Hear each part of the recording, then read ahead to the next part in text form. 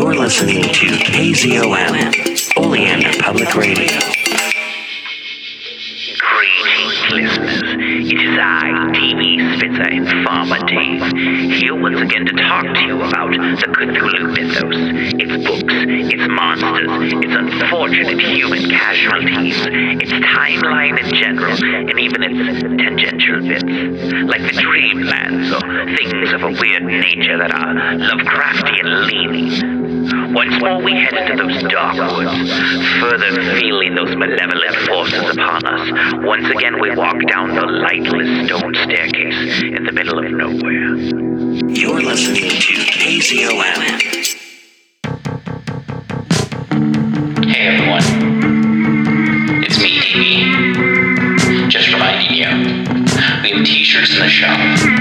Just go to pgttcm.com. Check out all of our cool t-shirts and stickers. Heck, we even got some shelf curtains in there. Keep clean, look cool, have cool stickers to put on stuff. Join us on Patreon and get a free sticker.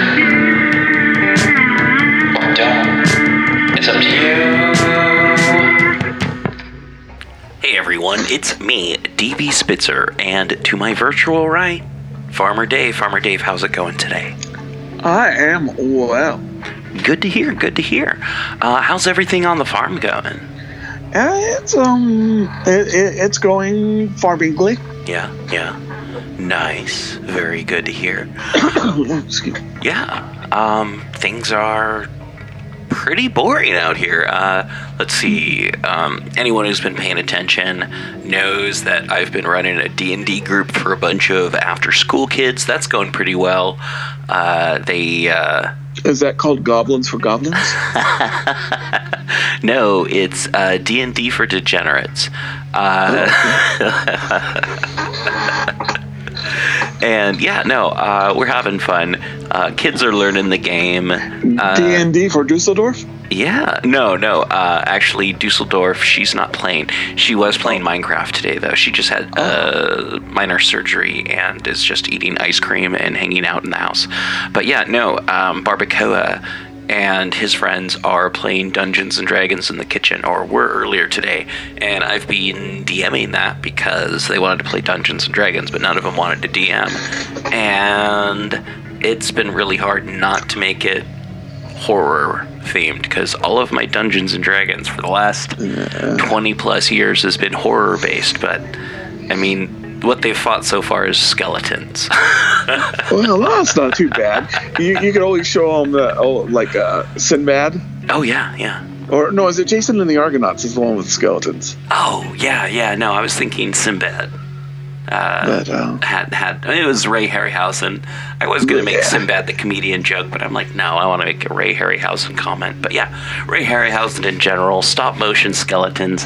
Oh man, did I ever pause those movies to figure out how to paint skeletons for Dungeons and Dragons? Wow, that's cool. Yeah. So you heard about the crate that showed up at A-plus taxidermy and supermarket. No, I haven't heard anything about anything. So nobody knows where it came. So they opened it up, and it was filled with all of these sodas that no longer exist. Weird. So there was full of Knee High and Bubble Up and Jolt. You know that I'm not sure if this is true, but I was told that Jolt Cola was a controlled substance in Idaho. Interesting. Well, do you know where Jolt Cola got its name? Something about twice the caffeine and all the sugar. It started out as a joke in the comic strip Kathy. Oh, okay. It actually appeared, and then that's where it came from, because it had twice the sugar. But yeah, it was originally a fake product at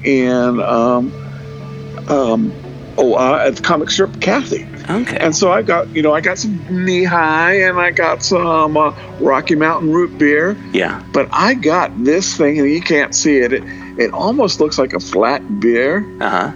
But it is Empire Soda, or Empire Beverage Company banana soda. Oh. And I'm going to test it on air. Are you ready? Uh-huh. Okay. I'm opening it up. I'm pouring it. Smells like bananas. Bad! Okay. Empire Soda Company, if you still exist, please don't sue me. Although, you know what? The worst soda I ever had, and this is an absolutely true story. I love Jones, right? Have you ever had Jones soda? Yeah. But about a decade ago, Jones Soda made a Thanksgiving soda. Thanksgiving soda, yeah. Did you hear about it? I did. I actually, place that I worked at sold it. Yeah, so it had cranberry soda. It had potato soda. Yeah. It had celery soda. Yeah. And a turkey soda. And I think it was maybe a dressing soda. And the cranberry, it wasn't bad. It was like sweet cranberry juice. Yeah. But oh my gosh, that celery soda. I've actually had Dr. Brown's makes a celery soda that's pretty good for a mixer for alcoholic beverages. I wouldn't drink it by itself, but yeah, you can. Oh, you were supposed to mix it? Yeah. The other ones sound pretty much like a novelty, but yeah, you can actually get celery soda year-round. The most disgusting soda I've ever had is Dr. Brown's maple flavored soda. It's not a flavor I want carbonated, and it was just like it just felt wrong. It's like this is just this like carbonated, cloyingly sweet, dark. It's like this should be cola, or root beer, not maple. It's just like, and it wasn't even like a good maple flavor. It was sorry. It was like Brown's. It wasn't like Canadian maple. It was like cheap American side maple. It tasted like a maple scratch and sniff sticker. Anyway, so yeah. So we're going to talk about Cephalus. Cephalus, and you've got an interview, and I've got. Now I gotta give you kind of a warning about the interview here. Yeah. So the writer, he's the writer of a really unique take on ghost stories. Okay. It's called F This House. But during the interview, yes, he doesn't say F. So, if you've got little kids and you're concerned, or you're personally just don't, you're just not into this, that particular language, if you've got an issue with that language, that you may want to skip ahead or skip the middle part of our show today. But if you're okay with an occasional F-bomb, it's an interesting take on what it's a traditional haunted house idea, tropes. Cool, very cool, very cool. Excited to hear about that. So, let's kick this off. Cephalus. So, Dave, Cephalus, it's that city that one guy dreamed of. Yes, I want to talk about the guy. Okay. So this is again this one of this ubiquitous non-named narrators. Now, we know that in this case in Lovecraft's story, it's not Randolph Carter. No. Because this guy's from England. So who do you think this guy is? Oh, I don't know. So I'm going to say it's Lord Dunsany. Okay. So we're going to sort of, and it's obviously not. This is the narrator in this story. Yeah. Is if you took Lord Dunsany and you took H.P. Lovecraft and you put them in a meat mixer and you grind them all up, you get a mess. Yeah. But if you put them together, you would get this narrator. And so there's a couple of things. for those of you who are not familiar with Lord Dunsany, he was basically everything Lovecraft wasn't.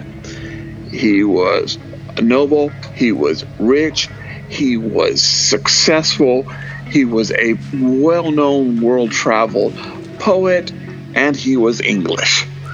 And he wrote a bunch of poems that are going to really influence Lovecraft's dream cycle.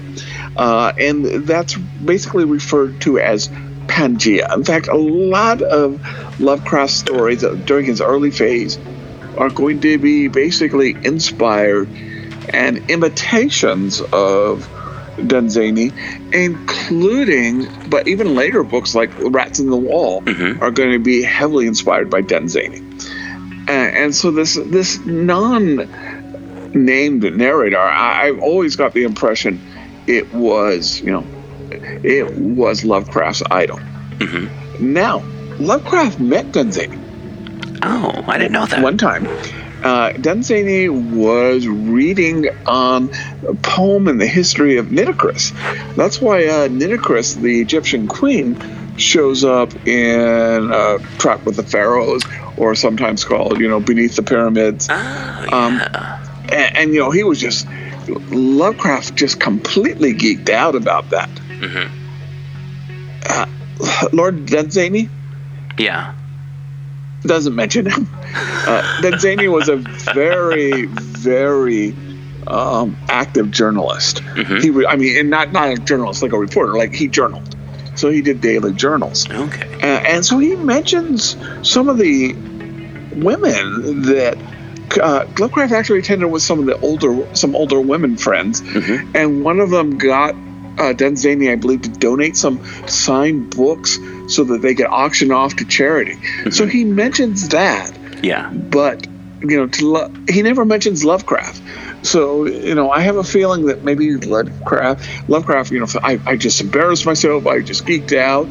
I have a feeling that maybe Lovecraft just sort of sat in the corner and it was just sort of heavy on himself. But yeah, so this was, Lovecraft met the day that Lovecraft met his idol. To Dunsany, it was Tuesday or whatever day it was. Yeah.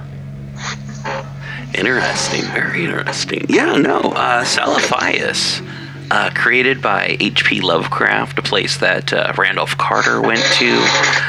Very much, inspired by Lord Dunsany work for sure. Published in 1922. Yeah. And I believe The Rainbow, I think. It was in The Rainbow, wasn't it? It was. So I'm not sure, but I believe that was a amateur press. And I don't think he was paid for it, but he might have got a little bit. And so this is really one of his earlier stories. And like, Dream Quest, it's one of the few stories that sort of bridge the dream cycle and his Cthulhu Mythos stories. Yeah, no, very much so. And there is kind of like a hauntedness to this story. It's like a beautiful haunted dream is a way that I describe this. It has kind of like dream elements to it. I mean, yeah, it's supposed to be a dream, but it has kind of like this dream logic to it that other Lovecraft stories do. Oh goodness, what is it? House on the oh goodness, the one that has the house on the high cliff outside of Kingsport. I can't remember the name of it, but I'm thinking it was the house on the high cliff. Okay, all right. But yeah, no. There's like earlier Lovecraft. There's like a dreamy kind of element to some of the non horror stuff that Lovecraft did. More of his fantasy that this very much kind of feels like. Salafhias, but also Salafhias in general has that dreamlike quality to it, how it's described and its colors. Oh, I don't mean to interrupt you. You were probably going to say this. Yeah. But it was inspired by a dream. So again, I'm kind of probably interrupting you here, but it was based on a dream. Yeah, it was. Yeah. A lot of Lovecraft stories were inspired by dreams. To me, it also, and I don't know, I couldn't tell you what the definition is, but it always seemed to me like a prose poem. I mean, you know what I mean? The very poetic short story. Very much so. Very much so. If we're going to go into the history of Celophaeus, it's fictional history. It was dreamed up by King Coronis, which is his name. The city. The city. The fictional city itself was dreamed up by its King Coronis, who I don't think that was his name in real life, but was some sort of English gentry, and I think that may be supposed to be Lord Dunsany, but I don't know. I mean, that's the...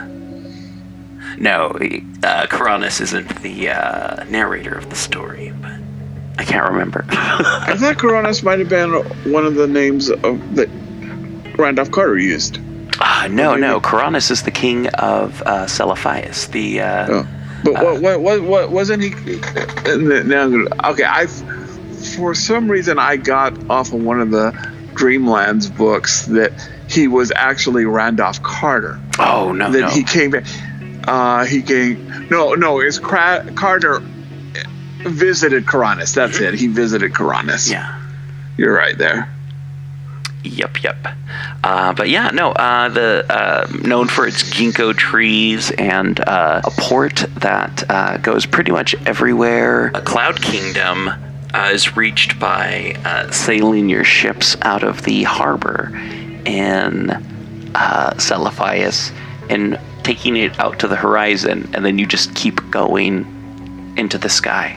And I always thought that was cool when I was younger, but I still think it's cool. I'm not going to say I don't think it's cool. The flat Earthers were right in the dream world?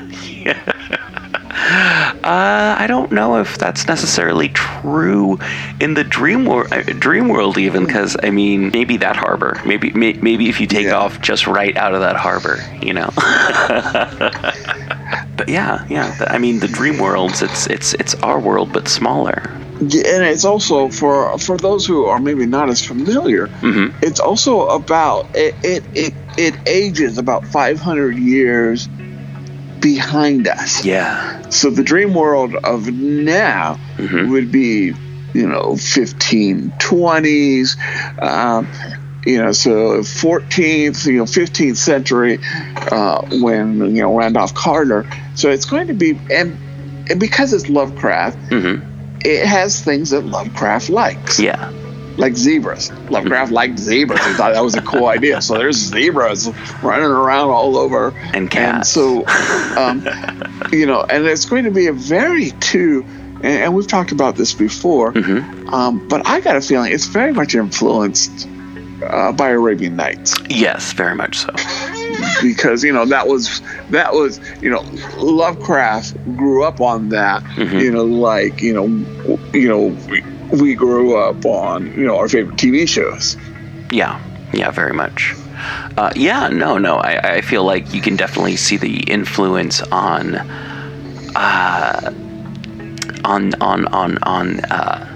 Dreamquest, and that kind of stuff in general, based off of his childhood and his what he read as a child, or had read to him. Yeah. But yeah, definitely Celophaeus. It's pretty cool stuff. I highly recommend, if anyone wants to, that they track down the Dream Quest of Unknown Kadath, and also any other stories in the Dream Cycle. It's not as spooky. It's more of a fantastical read, but it's cool stuff, and I really like it personally. In some ways, I like it a little bit more than some stuff in the Lovecraftian myth cycle, but oh man, this Celophaeus and Dream Quest of Unknown Kadath are a fun read or a fun listen if you've got the audiobooks. All right, Dave, who's the interview this week? So this is with a script writer, Brian Asman. Oh, cool. And like I said, his new take on the haunted house is called F This House. Again, he's a little bit more bold than I. Sure. And so he does not abbreviate the the word. But Gotcha. if you are of age, it's definitely an interview I think you gotta check out. Yeah, those of a delicate nature, I'm not editing it because I don't like to. I don't know. There is things I will censor, but F-bombs I generally don't feel like. And that beep sound is kind of annoying too. Yeah. No. Only if it's like something explicit or But that generally I would just cut out of the show. So. And I bet I know what you would edit. What's that? Hurry, all listening.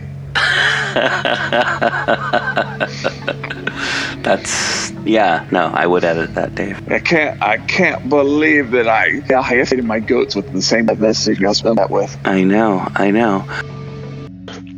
Sounds good. Let's do this. And once again, we are at that part of the show that I love because I get to talk to somebody who doesn't go by the initials DB. I love you, Dan, but it's nice to get other people's points and views. And today I'm really excited because we've got Brian Asman. And Brian, if you don't mind, I'm going to just let you introduce yourself a little bit. Hey, David, thanks so much for having me on. Really excited to be here tonight. So for everyone who doesn't know me, I'm Brian Asman. I'm a writer, a producer, actor from San Diego, California. I just had a little novella come out called Man, Fuck This House from Mutated Media. I've got a couple other books out, Nunchuck City, Jailbroke, I'm Not Even Supposed to Be Here Today from Eraserhead Press, and I've got some comics in Tales of Horrorgasm. I've published stories in anthologies like Lost Films and Welcome to the Splatter Club, and that's me, Brian Asman, in a nutshell. Nice to meet y'all. So you sound very busy living in paradise. Yeah, it's honestly, I live about 11 blocks from the beach. And so, it's like 70 degrees here every day. I live in a really beautiful place. And, I just kind of go to the beach and then go home and write spooky shit. And that's how I roll. That's a great life if you can find it. Yeah, it's not bad. Yeah, most people know I live on a farm in Oregon now, but I grew up a California boy. I grew up in Ventura County, about 100 miles or so above you, maybe 200. But there's something nice about having 75-degree temperatures 320 days a year. Yeah, and people complain sometimes like that, San Diego doesn't have seasons. And I'm like, well, yeah, we have seasons. We have seasons, okay? We have summer, which is that's a great season. We have spring break. That's a pretty cool season. And then we have football season. Yeah. Oxnard, we had fire season, summer, earthquake season, but yeah, luckily down here we get fire season here, but it's not that bad. Yeah. And especially where I live, I can always just go jump in the ocean if things get really hairy. So I'm intrigued by the title of your new book. What is it about, and where can my listeners get it? All right. So second question first. It's available on Amazon, Target, Barnes & Noble. You can call your local bookstore, or you can go to bookshop.org to order it. Or you can go to my website, brianasmanbooks.com. Click on the merch tab, and I sell signed paperbacks, and there are a couple different bundles. So if you want to buy a few of my books at once in one fell swoop, you can cut yourself a deal there. But everything comes signed, and I throw in some cool swag with it too. I have all kinds of unique stickers and things, bookmarks that I make up, and every order comes with an extra helping of love, pretty much. And who doesn't love swag? Exactly. Because, one of my philosophies as someone who writes in the small press and indie scene is that, it's really hard getting people's attention. And so if someone wants to check out one of my books, I really appreciate that. And I want to kind of just make them feel special, just give them a little something extra as a thank you for, diving into one of my books. Well, excellent. So tell me a little bit about this house and why I would want to fornicate with it. Yes, absolutely. So it's kind of funny. So the title, Man, fuck this house. That kind of started last year or so, just on, like, I've now published several books that started as Twitter jokes randomly, but the title just kind of popped into my head. And so on Twitter, I was like, hey, I think I'm going to write a haunted house book called Man, Fuck This House. And a whole bunch of people were like, oh my God, that's a great title. You should totally do that. So I'm like, shit, now I need to figure out a story. But so I'm going to guess ghost story or slasher? It's a ghost story. Okay. And so the essentially what happened with the novella was the last couple books I've written, Jailbroke and Nunchuck City, they're kind of weird genre-wise. Jailbroke is kind of a sci-fi horror thing, kind of like a Rick and Morty or a Futurama type deal, but with kind of like a slasher aspect to it. And then Nunchuck City is essentially, I call it an unlicensed adaptation of the 1987 video game Bad Dudes. It's kind of a love letter to all like Double Dragon and just kind of like the late 80s side-scrolling beat-em-up video games. And so after writing something like that, which is super fun, I was like, I need to write a book that's just like a horror book, something that's really not complicated to market. And so with Man, Fuck This House, I was like, I wanted to sit down and write a haunted house book. So it's got your standard setup. A family moves to a new town, they move into a new house, and spooky things start to happen. It's very much influenced by Bentley Little. Like books of his, like The Haunted were kind of what I was looking at is like, okay, this is the sort of book I want to write. So weird stuff happens, but then it kind of diverges in places from your typical haunted house tale. It always drives me nuts when writers say in interviews, well, I can't tell you anything more without spoiling it, but like, I can't tell you anything more without spoiling it. So there's some twist.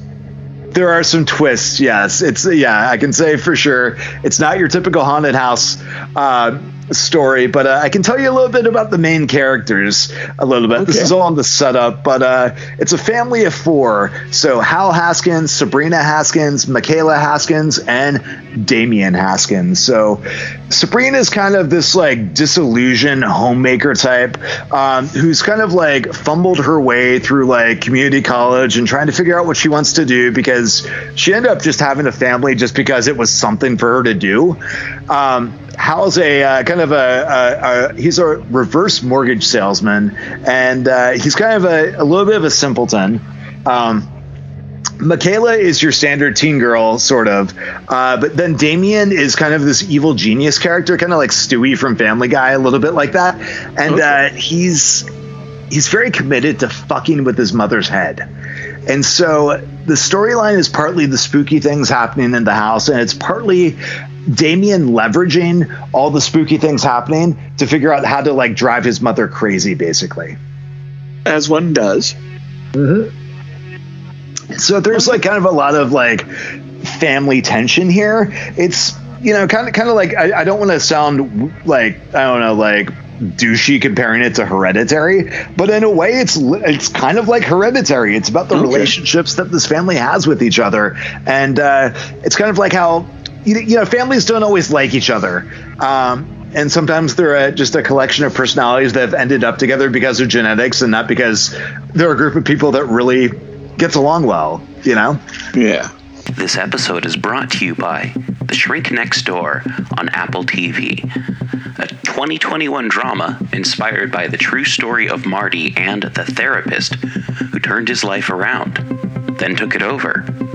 When he first meets Dr. Ike, Marty just wants to get better at boundaries. Over 30 years, he'll learn all about them and what happens when they get crossed. Check out The Shrink Next Door, only on Apple TV. Check us out on Facebook.com and check the show notes for the sponsors who help keep us on air and find out how you can help. Thank you once again for listening to People's Guide to the Cthulhu Mythos. You can help show your support by going to the show notes and following any of the links that'll tell you how to support the show and how to support our guests. And thank you to all of our guests who you can find in the show notes. Rate, review, subscribe, and remember, patrons get priority access to asking us questions, suggesting topics, even, I don't know, submitting stuff. Actually, you don't have to be a patron to submit anything. That's how Dave got on the show, and that's how you can get on the show too. It's the People's Guide to the Cthulhu Mythos. Rate, review, subscribe, tell your friends. Thank you for listening. Back to the show.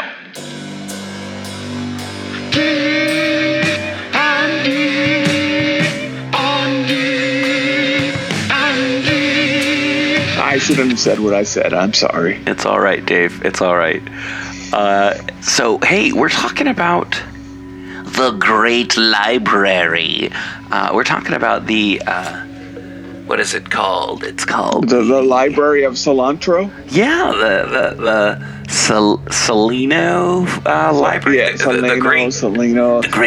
Library of Salino. But yeah, created by August Derleth for the Trail of Cthulhu, the book, not the game. Professor Labian Shrewsbury and his companions traveled there.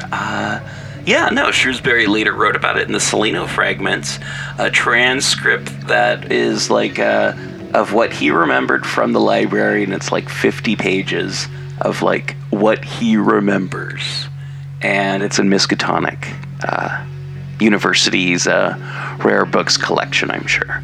So. And again, not to spoil a lot. I mean, it was. If you read it, I actually like the first part of the Trail of Cthulhu. Uh-huh. It gets a little repetitive, I think, as the story goes on. Yeah. But there's some things I really like about the first the books in there. Yeah. One is when he looks in the river and it's just full of deep ones coming up the river to go after him. Yeah. And the other is, Shrewsbury, just Randolph Carter is obviously this author avatar for Lovecraft. Laban Shrewsbury is obviously a author avatar for August Derleth. Yeah. But he's there as old man, and in ways I think it almost would have fit better if Derleth wrote this in the 50s or the 60s, because he's this old man, and again, spoilers for an 80-year-old book, and he always wears these, these shiny, reflective, like glasses, and that, when he finally gets it taken off, he has no eyes. It's not that not only is he blind, he just has no eyes. Yeah. And he gets around like using the Force because he's so into the balance of the universe or however. Yeah. Derleth explains it. Yeah. Yeah. No, an interesting. So, good job, August. Yeah, an interesting pulp hero for sure. Professor Labian Shrewsbury. But yeah, no. Okay, so we've kind of covered the basics of what the Great Library is. Could you use something like the Great Library in a campaign, Dave? Yes, and I'm going to say that I want to just one other thing. What the Great Library kind of reminds me of. Okay. And I'm not sure exactly. It's contemporary-ish. I suspect that this was after, but in the 30s and the 40s, maybe even before that,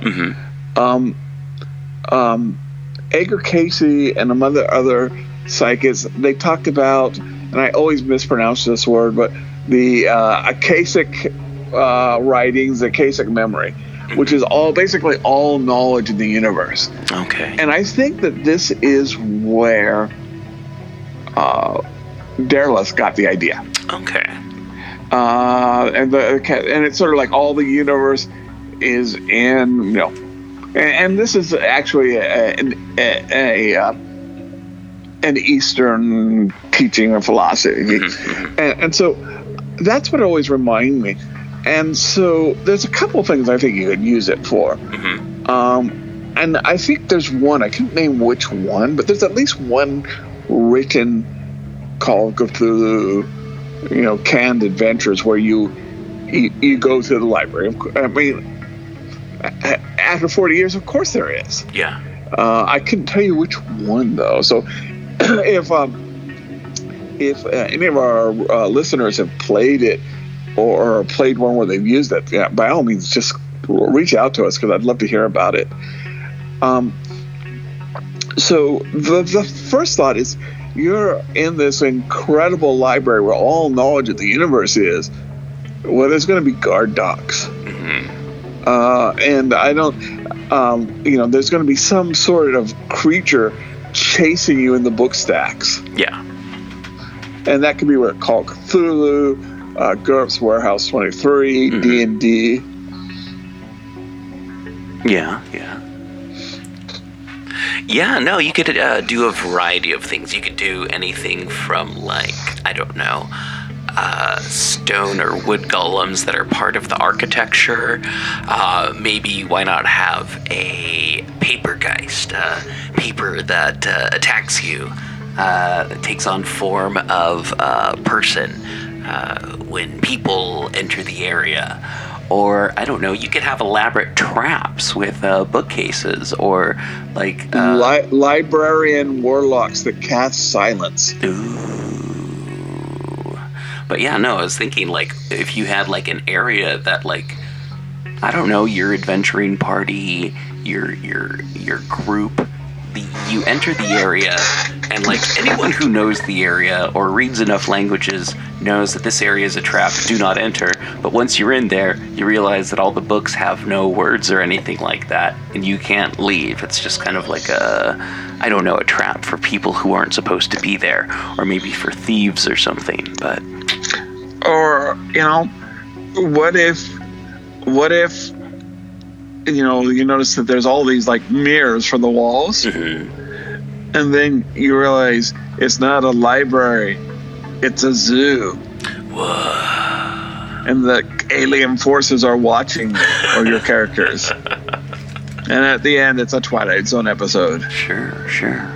Or you can do the thing where there's, it's your MacGuffin, your way to turn around whatever bad thing has happened to your party member's friend, your party member's family, your world, your cataclysmic event.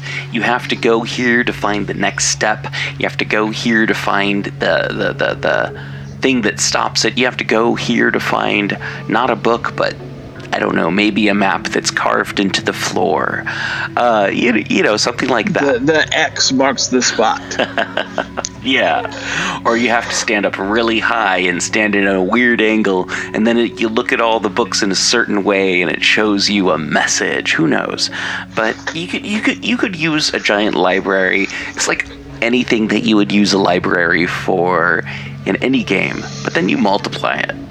Or you just have, like, a library that, goes up who knows how many stories, goes down who knows how many stories, and you can't quite find the outside wall. Say you have an infinite library, or to what the human eye looks like an infinite library, a library that holds all knowledge. Where do you go first? No. All I was going to say is, like, how do you find your way around? How do you get the books? And once you get the information, how do you get it out if you can't find the door? or what if you're and this would be more like some sort of a GURPS or a Dimensional or GURPS Warehouse 23 game. Mm-hmm. So you're at the library. It has all information and stuff, but it's all dusty and cobweb, and there's nothing on the bookshelves. Yeah. But when you open up the door, it's connected to every library that ever existed. Ooh. So you open up one time and you're in the Library of Alexander. Mm-hmm. You go back and you're in Ben Franklin's, personal library. Yeah. Or what if the books there are kind of in between time and space, and if you remove a book, it turns into dust. Doesn't matter if it's a Yakubian metal folded thing, some sort of like energy cube that the Migo use, or just good old-fashioned papyrus that's like 3,000 years old. No, if you try and take it out, it just crumbles. And maybe magically another copy appears, just to save your bacon. So I got a couple of thoughts here. Sure. So obviously, when we talk about the library, Mm-hmm. we're thinking a physical mortar, brick and mortar library with books, and you open it up and the books smell like books. Yeah. But where is the repository of all our knowledge now? The internet. Yeah. What if Shrewsbury was just using library just as a metaphor because he knew people in the 1930s wouldn't understand. And this is really really it's like this little box and you push buttons and then you wait. So what if it's again a modern game, maybe a Shadowrun game, and it's online, it's in the network. Oh yeah. Or what the Great Library of Salino could be is, what if Salino is in fact just kind of like an advanced like cyberpunky world, and the Great Library of Salino, as Labian Shrewsbury thought of it. I mean, this is kind of like, well, no, I read the book and I know this and I know this, but I'm just saying, what if? Since he has a hard time seeing stuff, what if he just kind of like didn't realize that he was at a shopping center and that where he was an internet cafe? Yeah. And or what if Salino is a person? Yeah. The Great Library of Salino. Maybe Salino is like a hipster barista or an all-powerful librarian. Definitely. And you not only have to you have to go and ask them the questions, but then you got to pit up with their attitude. Or here, let's go in another direction entirely. What if it's not even written? What if it's all like kind of like holographic recordings and audio, and if you do look up something, you're going to get some sort of like maybe some sort of multicolored feral fluid that reenacts events, kind of like a three-dimensional television, so that you can see or look up stuff. If you be like, hey, whatever this thing is, and it's like, what does a Shoggoth look like? It'll reproduce a Shoggoth for you to look at, kind of like paused in a three-dimensional way that you could, just super duper high tech, but maybe it's not books, maybe it's just audio and visual stuff, but not like TV, but three-dimensional that you can check out. But anyway, that's cool. Like pop-up books. Yeah. Now I got one last idea. Yeah. So we are basically conditioned that books tell the truth. It's, and now I think people are a little bit more savvy than they used to be. But it's in a book; it's real. Yeah. What if everything in the book, in the library, is lies?